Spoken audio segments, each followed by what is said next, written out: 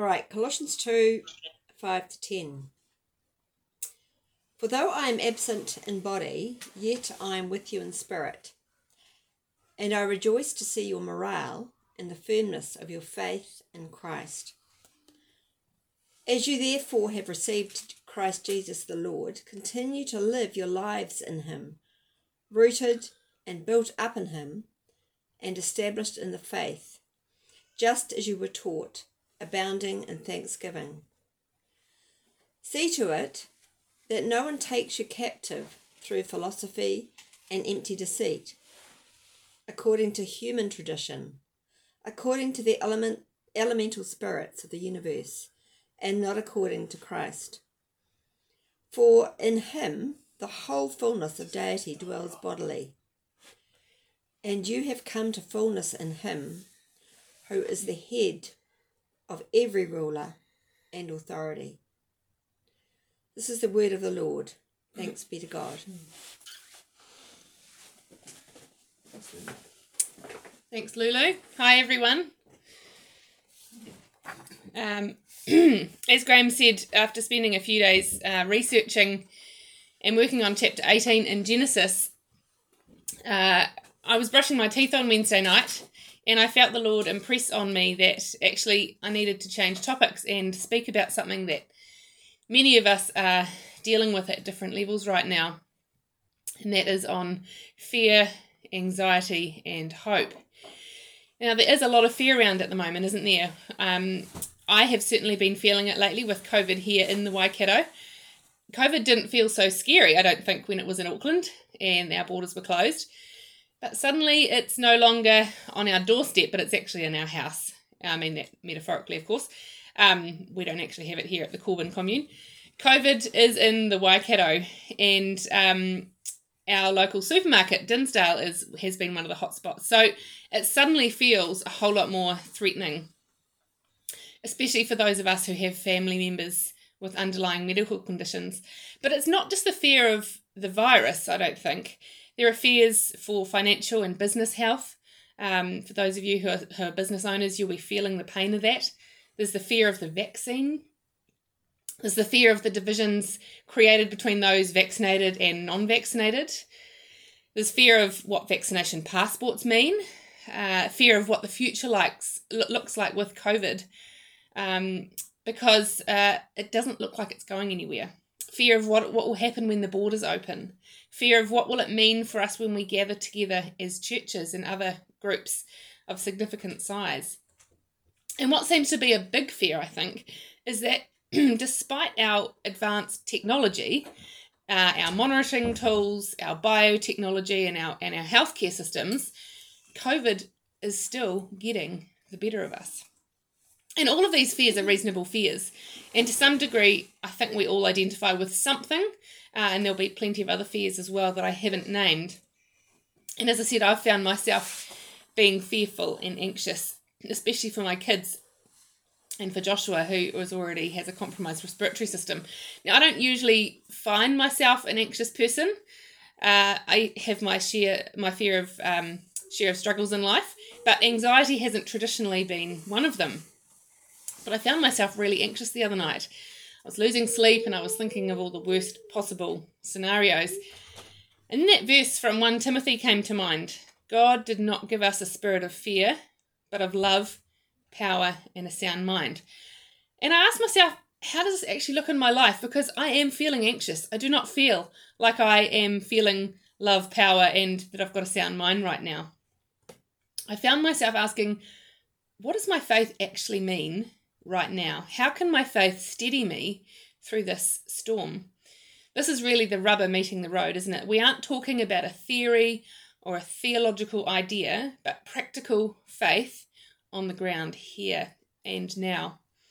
How do we live our faith in the midst of a pandemic? Why are we fearful as Christians? Why do we feel hopeless at times? We all know what's to come, don't we? We all know that God is victorious, but yet we still experience this fear and the sense of hopelessness at times. Now, I'm not going to be able to fully unpack this today, but I do have a few things that I will touch on that might begin to unpack this question. And in my sermon preparation, I've been drawn to the book of Colossians. It's a wonderful book, and we've actually got a 4-week book study coming up at the end of the year. So for those of you who are sick of Genesis, the end is in sight. But I guess we're having a bit of a preview today, and Graham will pick back up Genesis next Sunday. So if you've got your Bibles with you, or your phones, or however you read the Bible, turn with me to Colossians 2, 5 to 10, if you haven't already, because I don't have a PowerPoint today, and it is helpful for you to see where I am in the text, and keep it open as I go. So I'll just reread it again because it is short, and I want us to just think about it before we dive into it. For though I am absent from you in body, I am present with you in spirit, and delight to see how disciplined you are and how firm your faith in Christ is. So then, just as you received Christ as Lord, continue to live your lives in him, rooted and built up in him, strengthened in the faith that as you were taught, and overflowing with thankfulness. See to it that no one takes you captive through hollow and deceptive philosophy, which depends on human tradition and the elemental spiritual forces of this world, rather than on Christ. So this passage in Paul's letter speaks to our situation really well, and in particular, it tells us what to do to live in the spiritual fullness, or how to live in the spiritual fullness of God, and also what not to do. So what I'm going to do this morning is I'm going to start by looking at what we're not to do, then I'll look at what we are to do, and explore how does our faith in Christ really mean for us amidst these troubling times, and then I'm going to end by being very practical. How do we actually apply this in a time of crisis, of fear and anxiety? What active responses can we do when we are feeling fearful or anxious? So firstly, what not to do. See to it that no one takes you captive through hollow and deceptive philosophy, which depends on human tradition and the elemental spiritual forces of this world. Sometimes we are held captive by hollow philosophies without realizing it, and as a result we feel anxious and hopeless. Did I just say the P word? Philosophy? Yep, I did. I'm going there. I'm going to talk about philosophy, but please don't switch off. It's important, and I've kept it as simple as I can, simply because I need to keep it simple for me to understand it. Philosophy was not my strong point, but it is important because we need to know what philosophies are around us in the secular world, cultural narratives and stories that tell us who we are and what our purpose is in life that are not the same as what we find in Scripture. Now, some of these are obvious to us. Some of them are not, though. Some of them are more subtle, and we can discover that actually we've begun to allow it to sink into our subconscious before we've realized it, which is why it's important to think about what we actually believe deep down in the core of our hearts. Yes, we believe in Jesus, but do we also at the same time hold on to some of the false philosophies of the world at the same time? Now, Paul warns the church not to be taken captive by these competing philosophies, which are, as he says, hollow and deceptive. Hollow means empty and not life-giving. Deceptive means they appear good and attractive and life-giving, but they're actually something else. They are deceptive, which is something in disguise. So belief in these hollow and deceptive philosophies, especially around the secular philosophy of hope, lead to anxiety and fear, which is why it's worth looking at them today, so that we can understand some of the discontent we might currently be feeling. Tim Keller does a great summary in one of his talks about the Western culture and the rise of hope, and how it has historically promised so much, but now it's falling apart and it's disintegrating, which is why we have such a large surge of anxiety and fear and hopelessness amongst many of our people the world over. It's indeed proving a hollow and deceptive philosophy, and many of us Christians have subconsciously believed this philosophy too, or at least part of it. So just briefly, in cultures long ago, like in the Chinese cultures, the Hindus, ancient Babylonians, Greeks, Romans, this ancient age of humanity believed that life was cyclical. All of human history was cyclical. It was an endless cycle of toil and frustration, and then times of good and prosperity, and then times of toil and decline, both within one's individual life, but also, probably more significantly, as a big cycle throughout history. So that was just a cycle.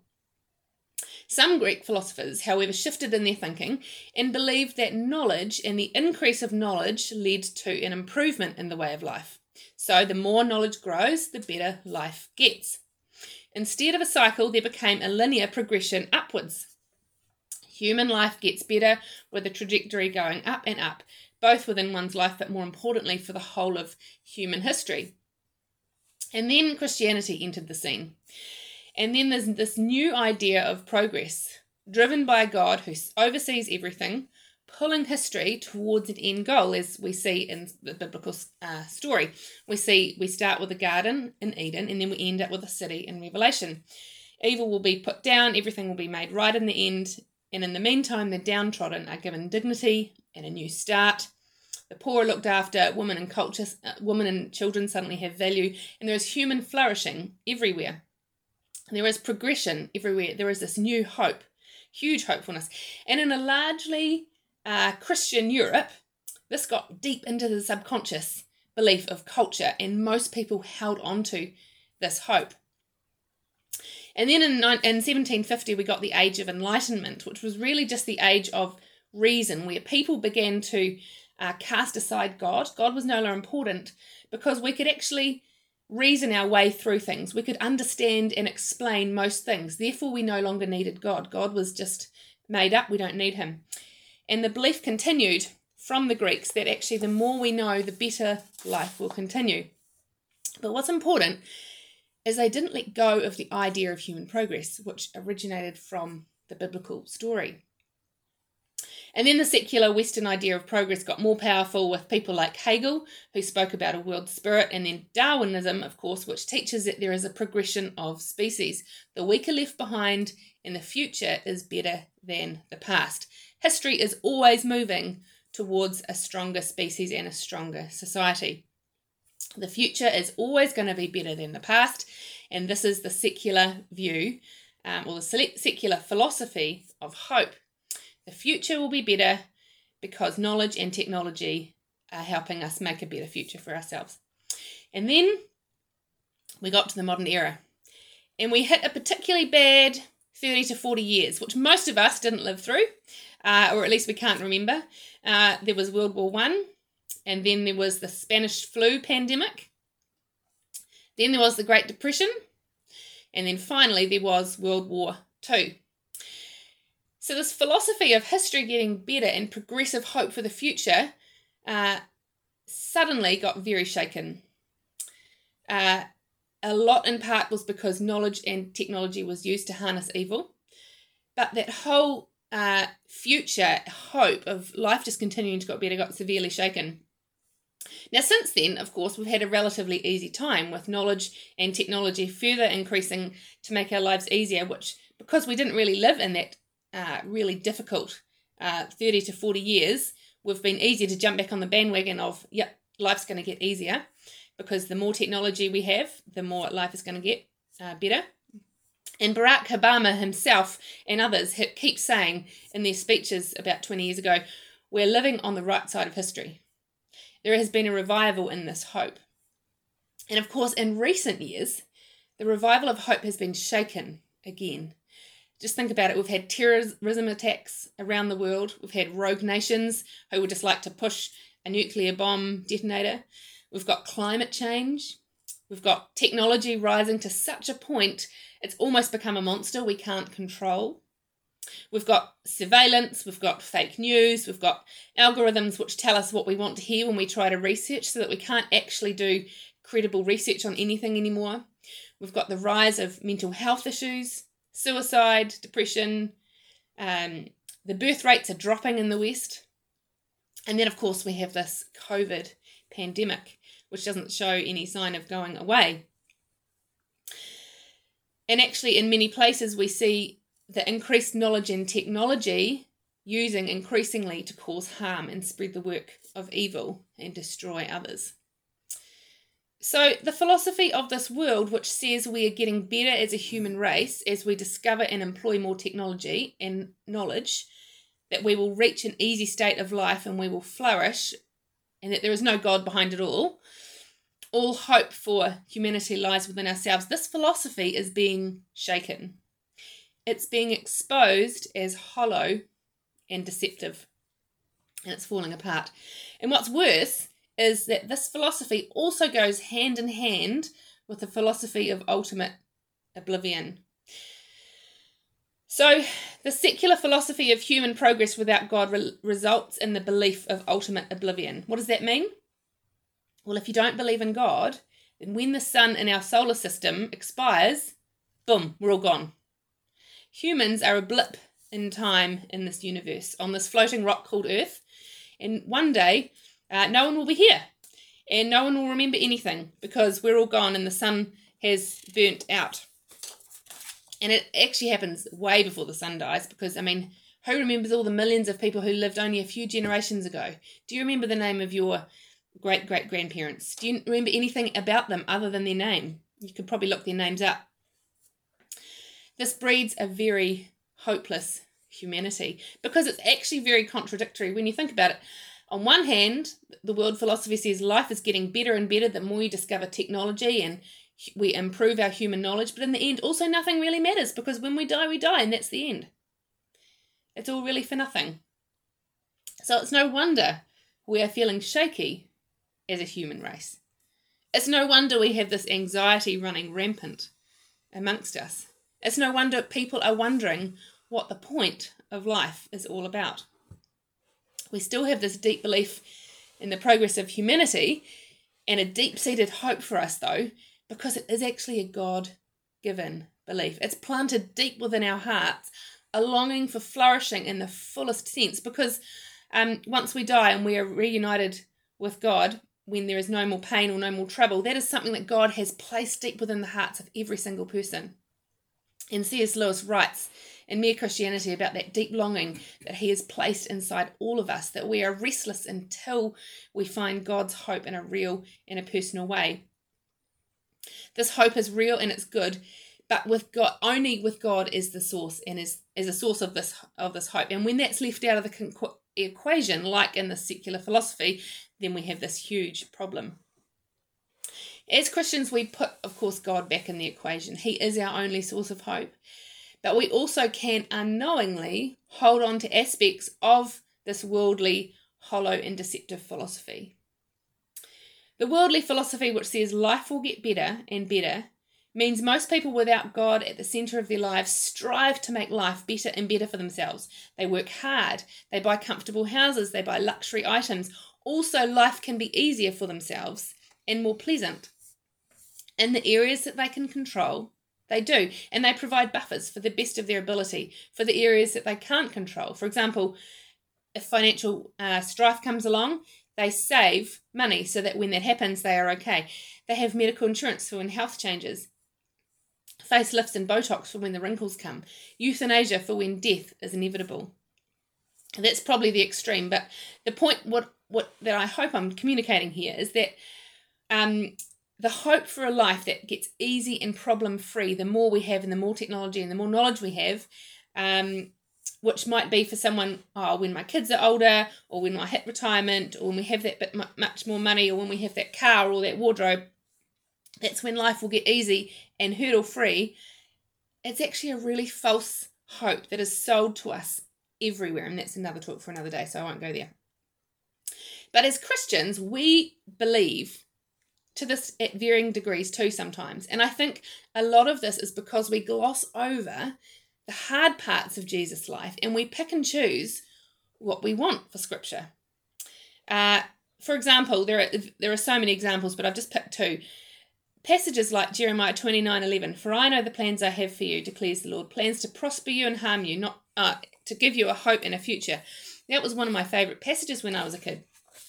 When we take these passages and out of context and interpret them to mean prosperity and fruitfulness in life in worldly ways, a life getting easier and the desires of our hearts all met, and then suddenly we're gutted when it doesn't turn out like that. God does want to prosper us, but in kingdom ways, not in worldly ways. And then another one, Proverbs 3:5-6. Most of you will be familiar with this one. Trust in the Lord with all your heart and lean not on your own understanding. In all your ways submit to him, and he will make your paths straight. We so often interpret path straight to mean an easy path, free from hurdles, suffering, hardship. If only we trust in God enough, life will be easier. Our path will be straighter in that sense. The twists and turns eliminated. But actually, when you look at the Greek word used in that text, it actually means straight in the ethical, upright sense, the godly sense. Trust in the Lord, and he will make your path an upright one. As you walk, you will walk as he calls you to walk.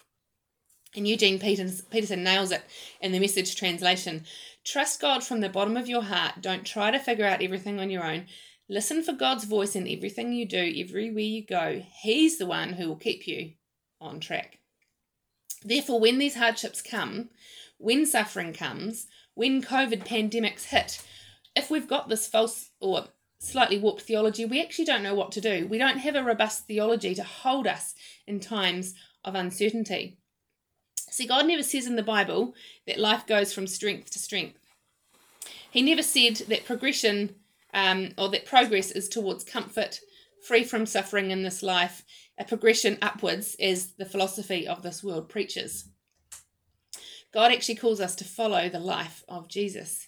And because Jesus models what the Christian life truly looks like and where human hope lies. When we actually look at the life of Jesus, actually really look at the life of Jesus, we see he actually suffered a lot. He went through a lot. He never had an easy road, a straight, flat road without hurdles. He ended up being tortured and crucified and dying. His life was not a progression linear upwards, but it was a V shape. He had to die in order to reach new life. Now, a massive theme of the Bible is God bringing strength out of weakness, isn't it? We see characters like David. He is a weak kid, too small to fit the armor of a soldier, and yet God uses him when he is at his weakest to show his glory and to kill Goliath. Joseph also at his weakest, in the depths of an ancient jail, and that point was when God stepped in to use him to save the rest of Israel from famine. And we need to realize that if we're going to follow the way of Jesus, we can't hold on to the philosophy of the world at the same time. As Paul says, see to it that no one takes you captive through hollow and deceptive philosophy. So then, what do we do? Now, I'm going to give you 10 seconds to stand up and to stretch, because I know that was a lot. So stand up, stretch. Let's take 10 seconds. Look at something green. Look out the window. Look at the grass, or if you've got trees out your window, look at the trees, or look at a pot plant if you're inside and you don't have a window.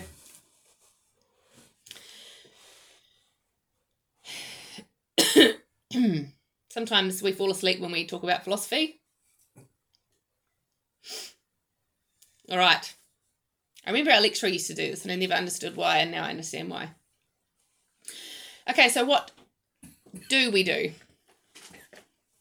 What do we do in order to live as followers of Jesus Christ, which will better enable us to stand firm in times of anxiousness, in times of pandemic? We look at the life of Jesus and the hope he offers. In verse 6, Paul writes, just as you received Christ Jesus as Lord, continue to live your lives in him, rooted and built up in him, strengthened in the faith as you were taught in Christ. In Christ, he is the fullness of the deity lives, and in Christ you have been brought to fullness. Christ is our only hope. Okay, but that sounds so cliche. How does that actually impact my life, Sarah? This is the dialogue that's going on in my head when I read these sorts of passages. Okay, we're going to get really practical. If you're writing notes, there are 5 things to do. Firstly, examine your philosophy. Spend some time this week exploring what your heart really believes. Have you been captured by a hollow and deceptive philosophy about hope and where hope comes from and what life's about?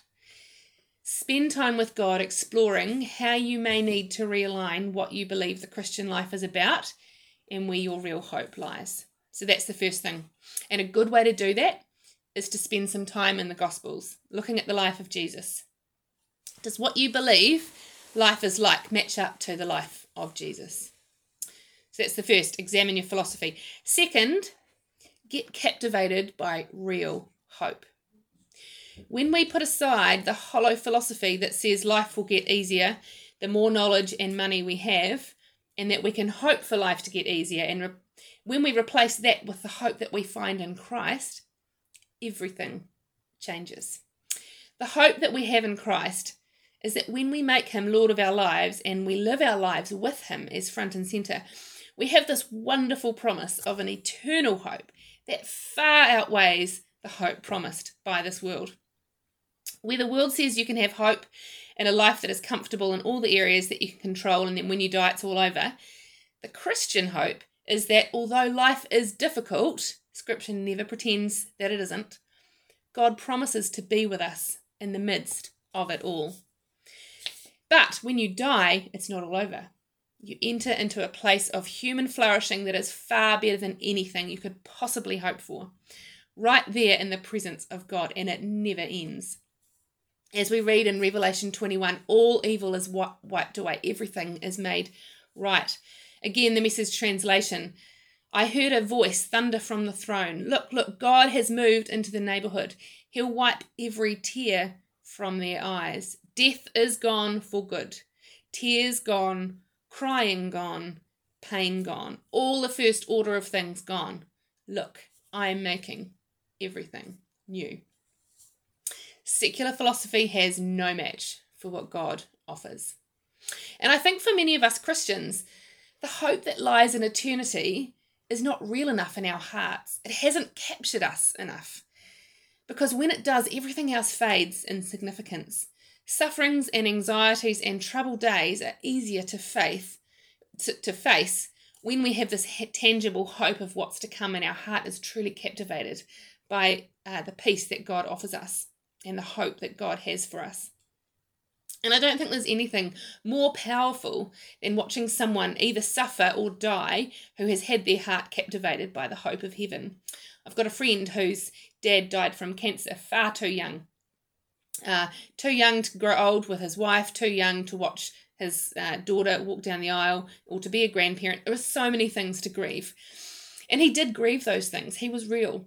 But yet the way his heart was captivated without fear, the way his heart was captivated by the hope of eternal life meant that he could walk out the end of his journey without fear, without anxiety, and it enabled him to stay strong in his faith to the very end. And when he did feel fear, or when he did have anxiety, it didn't destroy him. He worked through it well. He walked his faith strong to the end, and it was totally inspiring. And he actually wrote a really inspiring paper in the last few weeks of his life about this hope that he had in the life to come. But it's not just hope for then when we die, it's also hope for us now as we live in this world. Which leads us to the guidance that Paul gives us. What are the imperatives that Paul gives us in this passage? Let's look at it. Continue to live your lives in him. Don't give up. Keep walking with Jesus. Keep praying, reading scripture, rooting yourself in him so that the philosophies of this world don't deceive you and captivate you instead of the love of God. So what does this actually look like practically? So I've given you the first 2 points. The third point, the third practical thing, is bounce your anxieties to God. There's another famous verse, cast your anxiety on him because he cares for you in 1 Peter 5. Take your anxiety to him, your worries, your concerns, because he cares for you. And you will have them. You will have these fears and you will have anxieties. Although we have this incredible hope for the future and the assurance of God with us, we are still human and we still live in a world where there is pain and frustration and hurdles. Don't allow your fears to swamp you though. Take them to God in prayer. You don't need to search deep inside yourself for some strength and courage and hope. You don't need to read another self-help book. You don't need to go on some meditative walk, except if you're doing it in prayer to God. Take your fears and your anxieties to God in prayer. Turn to him because he is always with you, whether you feel it or not. He says he is your hope here and now. I have sent my Spirit, God says, the Holy Spirit, to empower you and to fill you and to keep you standing amidst these anxiety-inducing times. So third was bounce your anxiety to God. Fourthly, refocus your mind. Replace the bounced anxiety thoughts with heavenly things. In chapter 3 of Colossians, Paul says, set your hearts on things above where Christ is. Think about the hope you have in Christ, both now and in the eternal future. Think about the supremacy and the majesty of God. The other night when I was feeling really anxious, that I said, and I was not feeling peace. I was feeling worried, stressed out, mostly about the kids getting COVID, especially since it's here in our local supermarket. And I had to stop my thoughts. I had to arrest them before they overpowered me. And I closed my eyes. So that was me bouncing my anxieties up to God. I said, God, I'm sending these anxious thoughts back to you. And I closed my eyes and I thought about God. So I'm refocusing my mind. I'm trying to fill my mind with heavenly things. And I thought about God. Now, here's what I thought about. Do you remember when Graham spoke about, way back in the beginning of our Genesis series, about the whole cosmos, the mind-boggling size of the cosmos, which we can't even begin to imagine in our puny brains. It's a phenomenal expanse that's only just big enough to contain the presence of God and his throne. And when I thought about how majestic, so in my mind I'm closing my eyes and I'm imagining the hugeness of our universe, and I'm imagining God just filling every single part of that. How huge he is, how powerful he is, how magnificent he is. And it began to fill me with confidence. He really is above all things. And it didn't take away the COVID threat and the very real possibility of one of us getting COVID or the other issues going on. But I had this peace. I began to get this perspective. And I invited that peace and that assurance into my heart in that moment so that the clamour of my anxiety could be silenced. And I thought how huge God was and how incredible that it is he would come to earth as a mere human and allow himself to be killed by humans as an act of love to save us from ourselves and all empty philosophies that we would rather hold on to. And that brought me to a place of huge gratitude and wonder. And I went from being this anxious mess that Paul Graham had to deal with to this genuine peace. I sat here with genuine peace. Even though the circumstances hadn't changed, I just felt this peace of God with me. The next day I had to do it again. I had to spend time reading through Colossians rather than mindlessly scrolling through Facebook or Instagram. But it was something that I just had to actually make sure I did. Otherwise, this anxiety was going to overcome me. And that's what we all need to do, because anxieties will come. Fear will come. COVID pandemic and illnesses and financial hard times will keep coming this side of eternity. The way to eternal life is not a trouble-free road. I wish I could say otherwise, but it's not. But when we focus on the eternal hope that we have in Jesus and the presence of him here with us now, when we spend time in Scripture reprogramming our mind to the only hope that is not hollow and deceptive, that's when we can fully walk in genuine fullness of hope. So my last and final point is to be thankful. Paul writes in 3:15, let the peace of Christ rule in your hearts and be thankful. It's hard, especially when we're feeling anxious. What the heck can I be thankful for? But find one thing that you can be thankful for. Giving thanks redirects your mind and refocuses your mind. And as you do, you make room for the peace of God to take over, and that pushes the fear out. Let's pray.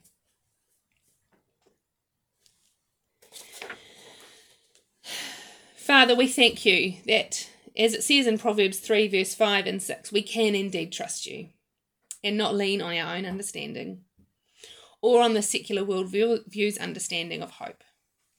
But we can come to you, bringing our anxious thoughts to you, and trust that you will lead us in the way you call us to live, living an upright life, one that is of genuine flourishing despite what we encounter through life. As we walk through these current challenges, especially to do with this pandemic. Lord, we ask that you would help us to turn to you with our fears, setting our hearts on the hope that you have for us. Captivate our hearts with who you really are and what you have for us, and how we can really walk as your people. Help us to see that you are the only way to life and the only source of hope. And we ask that you would fill us with your Spirit now, so that we can stand as your people. Amen.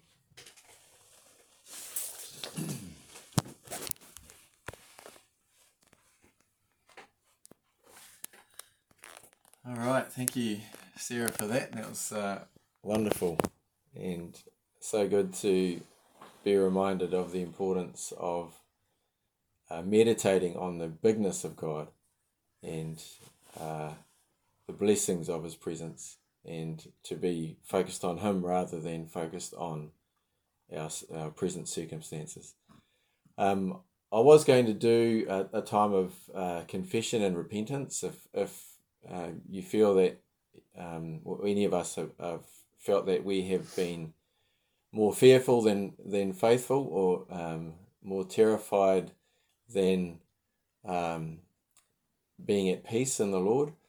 But I might just invite you to do that later on today. If you've been conscious of this undercurrent of anxiety in yourself, just spend some time this afternoon or whenever confessing that to God and repenting, turning away from it, and turning to God and receiving his peace and his joy.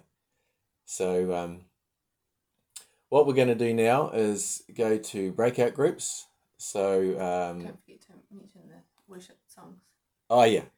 So and also afterwards, if you haven't checked out the worship songs in our Facebook YouTube link, feel free to click on those afterwards as well. And they cement what we've been talking about. Yeah, and they will cement what we've been discussing this morning. So now we're going to go to breakout groups. Feel free to discuss whether you've been feeling anxious or upset, and maybe pray for each other, and really invite the peace and the presence of God into yourselves and each other. So thanks, Mickey, if you'd take us into our breakout groups.